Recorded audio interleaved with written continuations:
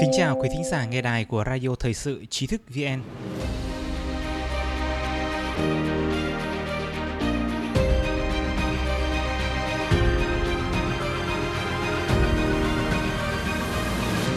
Hôm nay chúng ta cùng đến với bài viết của Tuyết Mai. Truyền thông Đảng Cộng sản Trung Quốc cố tình đưa tin sai lệch về vụ án mạng tại Bình Dương. Truyền thông của Đảng Cộng sản Trung Quốc một lần nữa sử dụng thủ pháp quen thuộc thường dùng, cố tình đưa tin sai lệch về vụ án mạng giết người đổ bê tông ở Bình Dương để bôi nhọ, vu khống Pháp Luân Công nhằm hợp thức hóa cho cuộc đàn áp môn tu luyện này tại Trung Quốc. Trong nửa đầu tháng 7, các kênh truyền thông của Đảng Cộng sản Trung Quốc như Hoàn Cầu Thời báo, QQ News, China Weibo đồng loạt đưa tin về vụ án mạng tại Bình Dương, liên tục khẳng định các phạm nhân là người tập Pháp Luân Công bất chấp thực tế trong biên bản lời khai ngay từ thời điểm bị bắt tháng 5 năm 2019 và lời khai trực tiếp tại phiên tòa sơ thẩm 25 tháng 6. Các bị cáo nhiều lần khẳng định họ không tập Pháp Luân Công mà tập theo cách thức tự nghĩ ra. Ông Nguyễn Xuân Chiến, luật sư bào chữa cho bị cáo Phạm Thị Thiên Hà cho biết, sau khi tiếp xúc với hồ sơ vụ án thì tôi thấy ngay rằng khi bị bắt là khoảng 18-19 tháng 5 thì Thiên Hà và các bị can, lúc đó gọi là bị can, đều khẳng định rằng họ không tu luyện Pháp Luân Công nữa mà tu theo phương pháp của họ.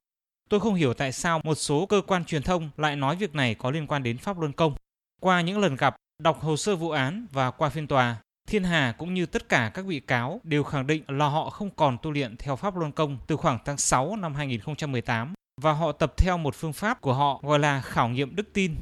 Tại phiên tòa sơ thẩm ngày 25 tháng 6, cả 4 bị cáo đều khai không tu Pháp Luân Công, khẳng định tu luyện theo một phương pháp do Hà tự nghĩ ra. Theo lời khai do Phạm Thị Thiên Hà viết trong biên bản hỏi cung ngày 13 tháng 11 năm 2019, tôi tiếp xúc và tập luyện Pháp Luân Công từ năm 2016. Quá trình tập luyện tôi có tiếp xúc với một số học viên Pháp Luân Công.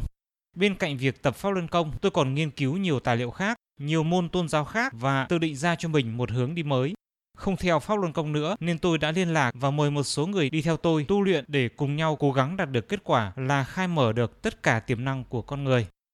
Trong biên bản hỏi cung của Nguyễn Ngọc Tâm Huyên ngày 1 tháng 12 năm 2019 tại trại giam công an tỉnh Bình Dương cũng có nội dung tương tự. Hà nghiên cứu rất nhiều tài liệu kể cả những tôn giáo khác như Thiên Chúa giáo, Phật giáo. Những tài liệu nào hay thì Hà chia sẻ cho mọi người cùng đọc, nghiên cứu. Hà còn đề ra một số phương pháp tu luyện như tẩy tịnh, tịch cốc, hút thuốc, uống rượu. Do mọi người rất tin tưởng Hà nên đã thực hiện theo ý của Hà. Trong bản tự khai ngày 30 tháng 5 năm 2019, Lê Ngọc Phương Thảo cho biết rõ hơn. Tôi đã từng đọc sách Chuyển Pháp Luân, Kinh Văn, chưa đọc hết, Phong Thần Diễn Nghĩa, sách Cựu Ước và Tân Ước, Kinh Thánh, xem phim Tân Tam Quốc, phim về Chúa Giêsu, phim Cuộc đời của Pi, Xác ướp Ai Cập 1, 2 và một số bộ phim khác, phim Harry Potter. Đó là thời điểm gần đây. Mục đích của tôi là để học hỏi ý nghĩa trong các sách và phim để chỉnh sửa lại cách sống của mình thông qua các bộ phim và sách đọc. Tóm lại là tôi không theo một tôn giáo nào. Việc người ta nghĩ tôi theo Pháp Luân Công là không chính xác vì tôi chỉ đi theo Hoàng, Thiên Hà và các bạn của tôi là để sống tốt hơn. Từ biên bản lời khai của các phạm nhân trong vụ án này cho thấy, ngay từ khi mới bị bắt giữ vào tháng 5 năm 2019, tất cả các nghi phạm đều khai rõ họ không tu luyện Pháp Luân Công mà luyện tập theo phương pháp riêng tự nghĩ ra. Tuy vậy, theo thống kê sơ bộ, từ ngày 15 tháng 5 năm 2019, ngày 2 thi thể bị phát hiện, truyền thông đưa tin, đến sáng ngày 24 tháng 5 năm 2019, trong nước có tổng cộng 307 tin bài chứa từ khóa thi thể, xác chết, bê tông. Từ ngày 18 tháng 5 năm 2019 bắt đầu xuất hiện thêm từ khóa Pháp Luân Công, giáo phái lạ. Cụ thể, từ ngày 18 tháng 5 năm 2019 đến sáng ngày 24 tháng 5 năm 2019, tổng cộng 241 tin bài từ khóa thi thể, xác chết, bê tông, Pháp Luân Công. 242 tin bài chứa từ khóa thi thể, xác chết, bê tông, giáo phái lạ.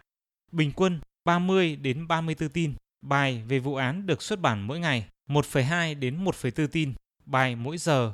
Trong đó, vụ án được gắn liền với cụm từ Pháp Luân Công, giáo phái lạ.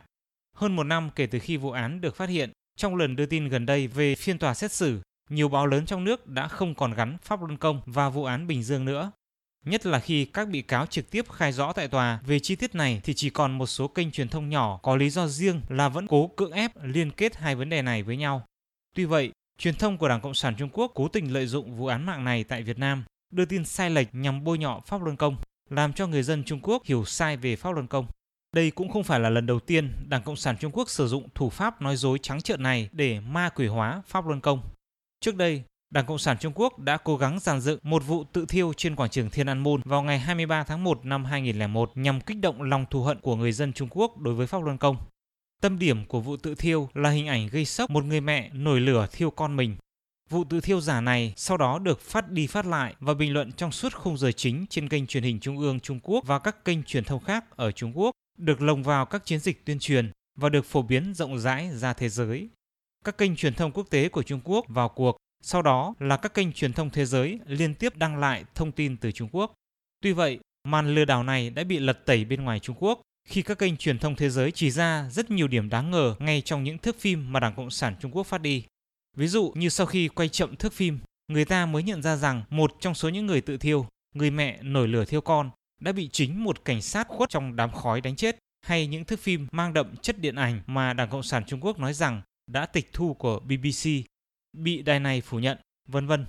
Tổng cộng có hàng chục bằng chứng cho thấy vụ tự thiêu này là giả mạo. Bộ phim tài liệu Failed Fire, lửa giả về vụ tự thiêu Thiên An Môn sau đó đã được quốc tế đón nhận, trực tiếp chỉ ra những chi tiết lừa đảo trong sự kiện này. Theo cổng thông tin của Pháp Luân Công, trang Minh Huệ Net, Pháp Luân Đại Pháp hay còn gọi là Pháp Luân Công là môn tu luyện Phật gia do ông Lý Hồng Chí sáng lập. Nguyên tác của Pháp Luân Công là cuốn sách Chuyển Pháp Luân, có nội dung dạy con người đề cao tâm tính theo chân, thiện, nhẫn. Các sách của Pháp Luân Công đã được dịch thành 38 ngôn ngữ, được xuất bản và lưu truyền trên thế giới. Ủy ban Tôn giáo Quốc tế Mỹ hôm thứ Ba ngày 28 tháng 4 năm 2020 đã công bố báo cáo thường niên, báo cáo tự do tôn giáo quốc tế năm 2020. Trung Quốc tiếp tục bị liệt vào nước cần chú ý đặc biệt. Báo cáo chỉ ra, Đảng Cộng sản Trung Quốc tiếp tục thu hoạch tạng của người tập Pháp Luân Công trên quy mô lớn. Quý thính giả có thể truy cập vào trang web tri thức vn.org hoặc tải ứng dụng mobile trí thức VN để đọc được nhiều bài viết của chúng tôi hơn. Một lần nữa, xin cảm ơn quý vị đã đồng hành cùng Trí thức VN. Đừng quên nhấn subscribe, đăng ký kênh của chúng tôi và để lại bình luận ở bên dưới. Xin chào và hẹn gặp lại.